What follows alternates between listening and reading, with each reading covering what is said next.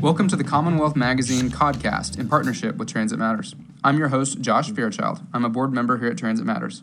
And I'm Jim Aloisi, co-host, also a board member of TransitMatters. On the podcast today, we're joined by Dave Perry. He's a Framingham commuter rail activist, a member of the Framingham-Worcester Working Group, which he'll explain to us later, and also Andy Manat, another board member here at TransitMatters. Hello. Hello. Thanks, everyone, for being with us. So, readers of Commonwealth Magazine Online might recall that in late February, TransitMatters published an article regarding the decision to make Auburndale commuter rail station accessible. The idea of making that station accessible, of course, is an appropriate initiative because all of our commuter stations and subway stations should be accessible to all. What TransitMatters had discovered, however, was that the plan that was being proposed after 100% design would have made the station accessible, but would have done so in a way that we believed would have significantly degraded the quality of service along that commuter rail line. So we wrote about that, and we tried to propose, both highlight the issue and then propose a constructive alternative approach which would involve a two-platform solution. We thought, Josh and I thought that it would be informative to have Dave and Andy on today because they led the effort to write and develop that article. Dave writes a very well-regarded blog on these commuter rail issues as well. And so we thought we'd begin by asking you guys to talk a little bit about how the Auburndale station situation came to our attention, why we thought it was appropriate to write about it, and why we thought it was appropriate to bring that to the attention of both the folks at the T and others. Thanks, Jim. The Auburndale station redesign started a long time ago with some community involvement, people advocating for accessible station. Right now, the station is on one platform only, and it's not accessible. You have to climb down a rickety old staircase, and then it's a low-level platform. So the T moved for the community and the politicians in and around Newton worked to get funding and moved the project through the MBTA. And the MBTA at first came out with a design that resulted in a high-level platform on that side only, where it is right now. However, that's on the opposite side from where the village is. And so the community kind of said, hey, that's not really great. We don't want to have to go over a bridge and have to go over the tracks to get to the new platform. We'd rather have a platform that was nearer to the village. So the MBTA went back and designed a platform that's nearer to the village, but only, again, one platform on a two-track train line. And the MBTA came up with this idea to add a switch so that the trains could theoretically switch back and forth to access this station. But like you say, we at TransitMatters, we kind of looked at that and scratched our head and said, hey, hold on a minute. You can't just switch trains back and forth while they're traveling back and forth along the line for regular service. So having only a station with one platform, while it's great, it's accessible, it was a beautiful design, that really isn't going to work operationally. And so we raised that issue at the public meeting, and then through the article and through my blog, and kind of put a stop to what was going to be a mistake, really. So when you say you put a stop to it, one of the reasons we're talking about it today is because a little over 2 weeks ago, I think on the 15th of May, is when Commonwealth Magazine published that the Secretary of Transportation did confirm that this station in the current design that you just described had been put on hold, and they were going to go back to the drawing board and basically scrap the current design and come up with something that is probably going to be a two-platform design. Now, I think it might be good to rewind a little bit and understand that there's three Newton stations that all have platforms only on one side of the tracks.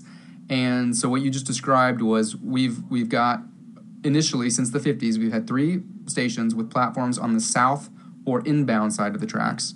And the plan was to move this platform to the north side of the tracks. And it seems like probably people would probably say, well, you have one platform before, one platform after.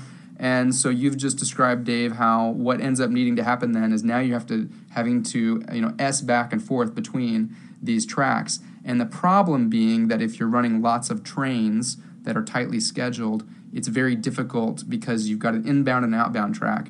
And now if you're trying to drop off and pick up on one side and switch back and forth, now you've messed up your schedule, which I think what Andy had gotten to also was something about how that ends up leading to less service for that station. Yeah, that's right. So it looked like it was basically going to be infeasible to run the peak direction trains, to have the peak direction trains stop at that station because they would, if you tried to use that new switch that they were going to spend $6.7 million on, then they would end up basically conflicting with trains coming the other direction. So you would have to not use those things, which means that you would lose all the peak direction service, which means like no going into the city in the morning and no coming home in the afternoon, which is obviously the largest part of the ridership. That sort of parallels how right now, since there's only access to one of the tracks from the single platform at each of those stations, you don't get any reverse direction service. So in the morning, you can't come out to Newton, and in the evening, you can't go into Boston. So right now, due to the fact that we have a platform only on one side of the tracks for the Newton stations, they really can only get peak service. So in the morning, they get inbound service, and in the evening they get outbound service. But it's very difficult to go downtown in the evening from Newton if you want to go to the Symphony or if you had an evening job or something like that, because the one platform on the inbound side, it just can't accommodate service going in both directions. And what you just described, Andy, was that commuter rail already doesn't have very good off-peak service. So now you've taken a platform, a station that only had peak service, and now you put it on the wrong side of the tracks so that it doesn't even get peak service now, and we know we have really bad off-peak service. So now you've made it accessible to people who are mobility impaired, but you've taken away the trains they need to access. Yeah, that's exactly right. That's kind of the irony of the situation here is that we're building, or the proposal was to build a beautiful high platform, fully modernized and accessible station. But as you point out, the service would be really deprecated. The solution that we came up with, and I got to give credit out to Ari, and I'm going to Ari Offset massacre his last name. Thank you. He came up with really an innovative idea here, was to use that money that was allocated and earmarked for the switch, and use that money for the second platform. And you could put a platform on both sides for about the same amount of money, have some bridges over, and then you would be able to get both the peak service for the commuters who are going in the morning, coming home at night, and then also get the off-peak ridership or the reverse commute ridership, people coming out from the city in the morning or going into the city in the evening. So there's an accessible design. It's about the same amount of money, and it's the obvious solution. So hopefully the MBTA is looking at that right now and is going to consider that going forward. And you talked about money and reallocating the money from the prior design to what we hope happens in the future, the current design to what will happen in the future, hopefully something similar to what Ari proposed as the two-platform solution. How much money was allocated for this project, and how was it allocated between the building of the platform and I know money was allocated for the switching that was required? Let's see. So I know it was like $6.7 million for the switches, and was it $3 or $4 million for the platform and related items, adding up to I think about $12 million altogether. Is that right, Dave? Yeah, that sounds about right. Yep. So more than half of the project was being spent just on the switching. Right. It was kind of a strange solution that they came up with to put that money into a switch that really we've heard that nobody really wants. It's nice to have extra switches. We love to have the extra ability to switch trains around problems, but this switch in particular is very close to another switch just west of Auburndale, and it really was going to be quite the white elephant. This is where I'd like to get people who are listening to this podcast to think a little bit about what went on here, because what went on here is really a reflection of how people are thinking about commuter rail. And they're not thinking about commuter rail as if it were regional rail. Now imagine again what we've said. 3 stations in Newton. This station in Auburndale was being revamped to be more accessible. And the solution that was proposed was to take the one platform that exists and change the location of it so that you had to put in an expensive switch called an interlocking that would have degraded service on the line and would have probably forever have prevented the kind of reverse flow rail system that we're all thinking needs to happen as we advance into a more sustainable transportation system. So what we've done, what these folks have done, is really highlighted that we can't look at solving one issue like accessibility in a vacuum or in a silo, but you've got to deal with these issues in a more holistic and comprehensive way, taking into account, in all instances, improving service. Yandy, talk a little bit about why Auburndale Station, we discovered, actually has some history to it. And it's sort of representative, I think, of decisions that were made very early on, where that was a beautiful station, decisions made mid-20th century because of the turnpike, and now the need for stations like that to really play a larger role in a regional rail vision. Yeah, that's right. So, like in much of the Boston area, these commuter rail lines were first built way back in the early to mid-1800s. And by the late 1800s, they had 4 tracks on what's now the Framingham-Worcester Line. It was under different ownership. Of course, the MBTA didn't exist then. But, it had really good service. With 4 tracks, you can be running both local and express trains. And they had the line the railroad that had ran this had a lot of money. They hired H.H. Richardson, who was a famous Boston architect, designed one of the churches in Copley Square, to do a whole bunch of stations along this line. He did, 8 of them maybe, and then I think passed away, and then his firm did another couple dozen in a similar style. Anyway, so you look at those, and it's this nicely designed station. There's 4 tracks, so presumably they ran pretty good service. It's closer to it. And so they probably had lots of service. I'm sure there was service in both directions, unlike what we have now. Then in the mid-20th century, the state decided that we could put in the Mass Pike, and where was a great place to take space from that didn't involve destroying any buildings? Well, they'd take space from some of the train tracks. So they took out that nice old station. They built a highway right next to this. Now what there is the Mass Pike, and then a little bit of grass barrier, then a metal whole fence, and then this kind of grubby concrete platform. So when you're standing there, you're hearing all of this loud noise from the highway all the time, and it's a pretty unpleasant place to wait, and you get much worse service than there was 100 or more years ago. It's really interesting, like Jim mentions and Andy describes, to use Auburndale as the example of how mobility has changed for over almost 200 years now. You started out with trains, you went, we switched to cars, we built the Mass Pike. The thinking was, well, we don't need this train line anymore. Well, we'll keep these little podunk stations with little wooden shelters that are no better than sheds. And everybody's going to be in cars.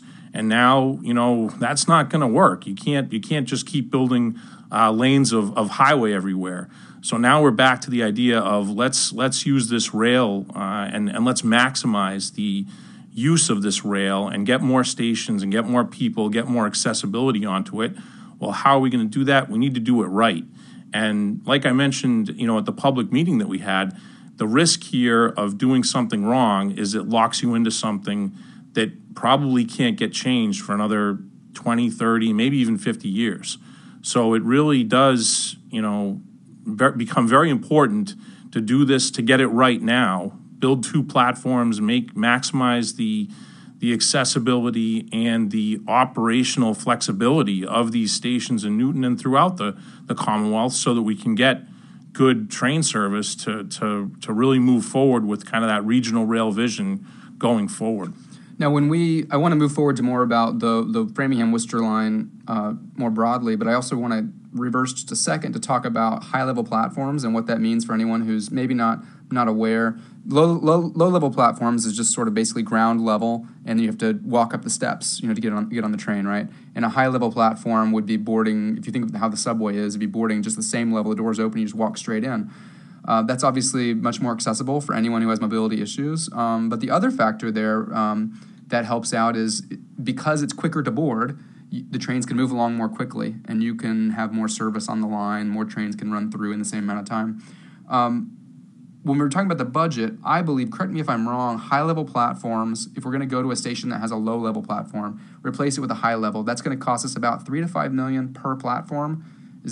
I think that's why you could get two platforms for that same budget that we had already allocated for the station. Yeah, there are some comparable stations that have been done recently. Yawkey Station was done for around $15 million. South Acton was done for around, I think, $12 or $13 million. The added expense, above just doing the platforms is you need what's called vertical circulation. You need a way to get from one platform to the other, and from whatever's on one side of the tracks to the other side. So you need elevators, ramps, a bridge. So that adds some considerable expense onto the cost of just the platforms. But yeah, we're thinking these stations are all coming in around, all in, without stations that need a lot of track work or need a lot of modifications. It's in the $10 to $15 million range. That's what seems to be a consistent. Which is not too far over what they were allocating for a single platform. Exactly. Okay. Yeah. So now, speaking about the Framingham-Worcester line, I know, Dave, from doing some reading on your blog, that they recently had a major improvement because I think for a long time we had a single track. So can you explain what the big improvement was recently? Again, it goes back to that vision back in the 60s of everybody's going to switch to cars and we won't need these train lines anymore. From what we can tell, and I haven't found anything to confirm this, but when the Mass Pike extension was built, they kind of they left two tracks alongside the Mass Pike, and everybody that drives on the Pike can see those two tracks. And they go from the Weston interchange with 128 all the way into Boston. And from what we can tell, it looks like in the 60s, they decided to kind of designate one of those tracks as the freight track and one of those tracks as the passenger track. And that kind of explains why there's a platform or a station in the 3 Newtons on only one track. That was the passenger track. The other track carried the freight trains into what's called Beacon Park. That's the big freight yard right next to the interchange in Alston-Brighton. It used to be a freight yard. Now it's an empty space, and Harvard has bought it and is going to be doing development there. But right there where that freight yard was, the passenger track continued on into Boston, and that second track was designated for freight, so it went into the yard. And it hasn't been since the 1960s up until just this year, it hasn't been available to have passenger trains travel on it in that little stretch, about a mile, from around the area of the new Boston Landing Station all the way into or near the Yawkey Station. So that lack of a double track on that segment meant that you were bottlenecking the train line. And if you imagine the Mass Pike, think about the Mass Pike. You have two directions. You have eastbound and westbound. Well, let's say you took a mile of that Mass Pike and cut it out and said, all right, well, cars can only go, in only one direction, and you'd have to alternate. Well, you can imagine that the Mass Pike would become gridlocked pretty quick. And that same thing happened on the Framingham-Worcester line. It was really a constraint in scheduling train service because you had this one segment where there was only one track, and you had to create a schedule that allowed trains not to conflict in that one segment. With the construction of Boston Landing and the abandonment of the freight yard, the MBTA was able to put a second track in that segment. So now, since April, we've had a second track for the first time since the 1960s, all the way from Boston to Worcester. That's a huge improvement. It's going to reduce the amount of delays. It's going to improve the available frequency for trains. You can have more trains because they won't be conflicted right in that one stretch. So that is a huge improvement that's really good. Maybe it's worth talking about, since not everyone's used to thinking about trains and single tracks and so on. To think about if sometimes you're driving down even a street that's not very busy, and they're doing some utility work, so they have one side of the street closed, and they have a police officer or a worker with a sign saying for people from one direction to stop, and then you're stopped for a while waiting for cars from the other direction to go. And you find that even on a street that's not very busy, you can end up with pretty big backups, and a surprising amount of delay.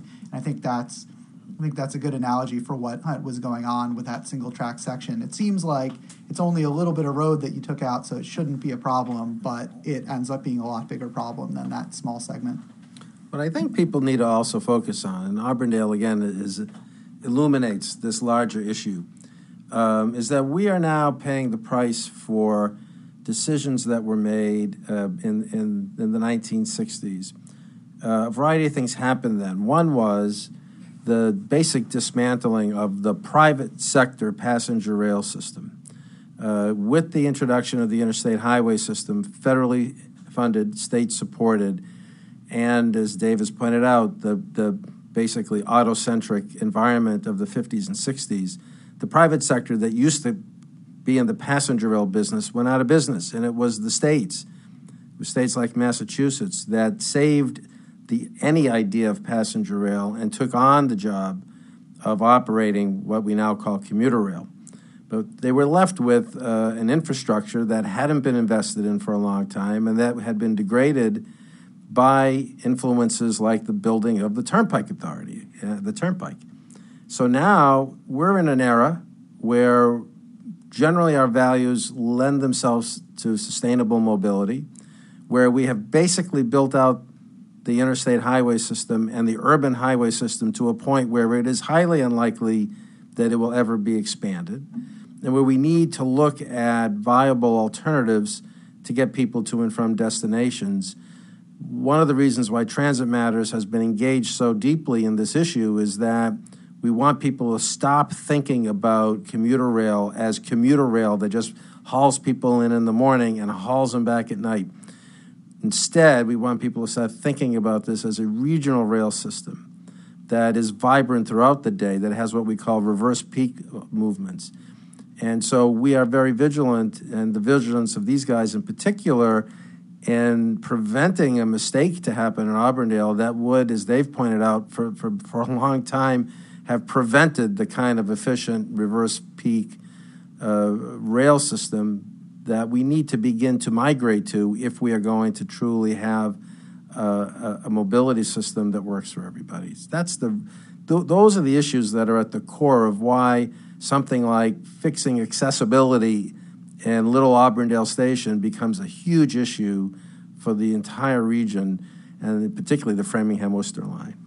When we think, one of the things that kind of sticks out to me is, well, how does a station like this, a design that was going to make service on the line worse off, how does it get to 100% complete design? There's got to be somebody who's keeping an eye on the future state, the vision of this Framingham-Worcester line, as well as the whole network, and saying, well, here's the 10 things that we are prioritizing to do to this line, and we need to upgrade this station, and here's how it fits into the overall vision. I get the idea, Dave, from reading your blog and listening to this conversation, that there's not a vision like that. But I know that you're on something called the Framingham-Worcester Working Group. So what is that working group? What do you do? Do you contribute to this vision?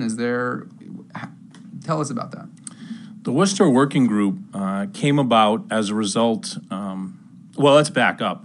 I started my Twitter feed and started a blog talking about things that I knew about the Framingham-Worcester line, trying to share my knowledge with fellow commuters so they could kind of get a little bit of a glimpse of what was going on behind the scenes from the way that I understood it, with a little knowledge of train operations and an understanding of how the MBTA was managing the Framingham-Worcester line. So in in the summer of 2016, I kind of noticed something that I thought could be improved upon in terms of the scheduling and the frequency of trains. So I put together a petition, and I got 600 signatures on this petition to kind of just move some scheduling around and get a better service. In particular, taking one train, which was going from Worcester all the way into Boston and making all the stops, and breaking that up, making it, getting two pieces of equipment to run two separate trains. One is an express and one is a local, so that nobody would lose service, but we'd get better service for everyone. So when I turned that petition over to the politicians and to the MBTA noticed that there was a lot of activism and a lot of interest in this topic, both from the politicians and from the ridership. And so Brian Shortsleeve, the acting general manager of the MBTA, invited me to join this, what he was inaugurating as the Worcester Line Working Group. And the original idea was to get together the relevant people that were interested, both the MBTA staff, Keolis staff, ridership people like me, and then also the politicians, and sit down in a room together and discuss all of the different things that were going on, all of the different constraints that prevented the MBTA from making really grand changes, and to talk about things like what we just talked about, the double track through Beacon Park Freight Yard, the different kind of constraints, and then all collaborate on putting together what we thought was kind of the best schedule that we could come up with at the present time. So we worked through that. We had we came up with a change to the schedule. We published that, had public hearings, brought those ideas back, and finalized a schedule that just went into effect on May 22nd. So the original vision of the working group was primarily structured around that single schedule change in May. But that's the opportunity here, is to keep this working group going. That's what I'm interested in, keeping this working group going, finding out what are the bigger ideas, what can be done, where can we where can we have input on what the process is, and staying engaged with that process to expand the future vision of what the Framingham-Worcester line can be like. Can you just tell our listeners where they can find your blog on the internet? Yeah, sure. If you just Google Dave's Framingham-Worcester blog, it'll come right up. The address is actually FRAMWORMBTA.weebly.com. But again, you just Google Dave's blog and it'll come right up. So I know that you mentioned, so we talked about the double tracking issue. We talked about how there needs to be more stations with platforms on both sides. I know there's been a lot of rail work being done on the Framingham-Worcester line to, I believe, allow it to the rail to be at a higher class and not be warping in the summertime and cracking maybe in the winter. And so it should be able to run trains at a faster speed at some point soon. What are the other upgrades that need to happen to this line, maybe even getting into things like electrification, to allow us to have significantly faster service? I think it ought to be, ideally, we ought to be able to have service that's maybe even a third faster than it is now. Yeah, there's a lot of things that can happen, both short-term and long-term. We've talked about the idea of high-level platforms, where that really speeds up the boarding, cuts down on that dwell time. How long does a train spend stopped? And if you can cut down that dwell time, you can increase or you can reduce the duration of the trip. Obviously that's expensive. Other ideas, adding more tracks, getting back to the 3 or 4 tracks that we had back 50, 60 years ago. There is still space in some areas where that could be done. Obviously, that's a big capital project, but it's something that we should be talking about. And that kind of highlights something else about this Auburndale and Newton discussion, is that, like you mentioned, there's really no grand vision. The Auburndale station design came about really driven by local activism and local people just focused on what they wanted in their town, and rightfully so. They had a bad station and they wanted to make it better. There's no complaint there. But like you mentioned, there needs to be kind of more holistic view of what can happen and what can be done. in terms of long-term improvements. Now, this line is, I believe, the second busiest line in the system, in the commuter rail system. In 2016, it was actually the busiest. We Okay. got number one So it's been in 2016. Competing with the Providence-Stoughton line, I think. Correct, yeah. And are there working groups for the other lines, or is this sort of the only one? No, this is the only one. It's interesting I've had a lot of people inquire with me from the other lines, how can we find somebody like you for the other lines? And I don't know of any other activists that are quite as passionate about it as me. And I don't know if we pointed out, passionate or foolish as this is not your full time. You're fully employed elsewhere, right? Yeah. So this is. I think this gets back to one of the reasons that we do this podcast, that we do some of the writing that we do with TransitMatters, and the other activism that we do is more about understanding that there has to be general education in the public and the ridership. Because a lot of times this vision, for whatever reason, staffing issues, political reasons, isn't necessarily coming from the top. So if we have more educated riders, then they can impress upon their politicians and the administration to provide better service that's more visionary. Yeah, I mean, one thing I would say is lots of times, we hear from people who they want better service on the T, but they don't know the specifics of what to ask for. So, for instance, I've talked to some people who want better service on the Fairmount line, which ought to be a high-frequency, fast line that serves, not just, twice-a-day commuters, but people all throughout the day and evenings and weekends.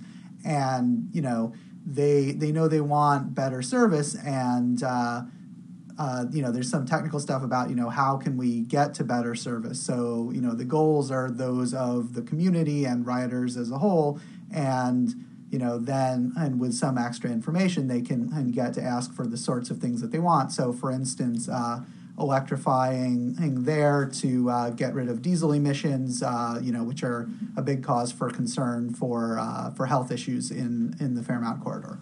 I just want to say a word before we finish today about accessibility, because I know that there's some frustration on the part of a few folks that by having the T stop the old idea, which was a bad idea, and revisit the idea that it will take perhaps a longer period of time to get Auburndale Station accessible. We're committed to accessibility.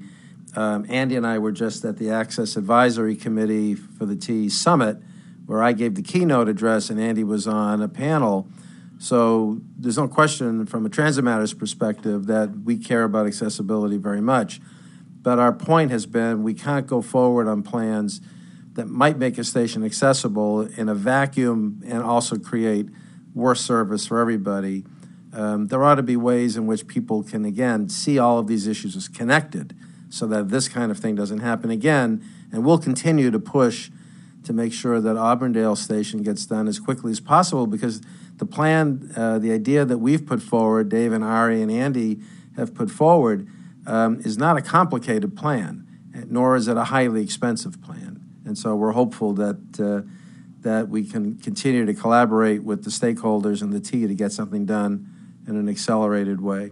Right, and I would say, there's two other stations in Newton that are not accessible and are basically the same poor conditions, both in terms of unpleasant to use and inaccessible, that we would like to see moved along quickly as well. We're talking about Auburndale accessibility because a person who was in the right place at the right time to ask politicians, I think decades ago now, for some accessibility improvements for Auburndale where they lived, asked about that. But, we need to also be pushing for those kinds of improvements for all other stations.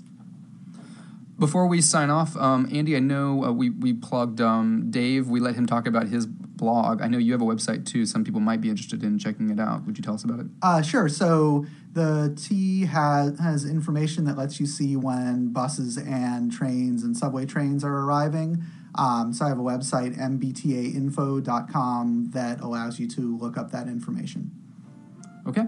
Thank you for joining us today, and we can't wait to be back again next time. Thank you. Thanks, Josh. We'll see you soon.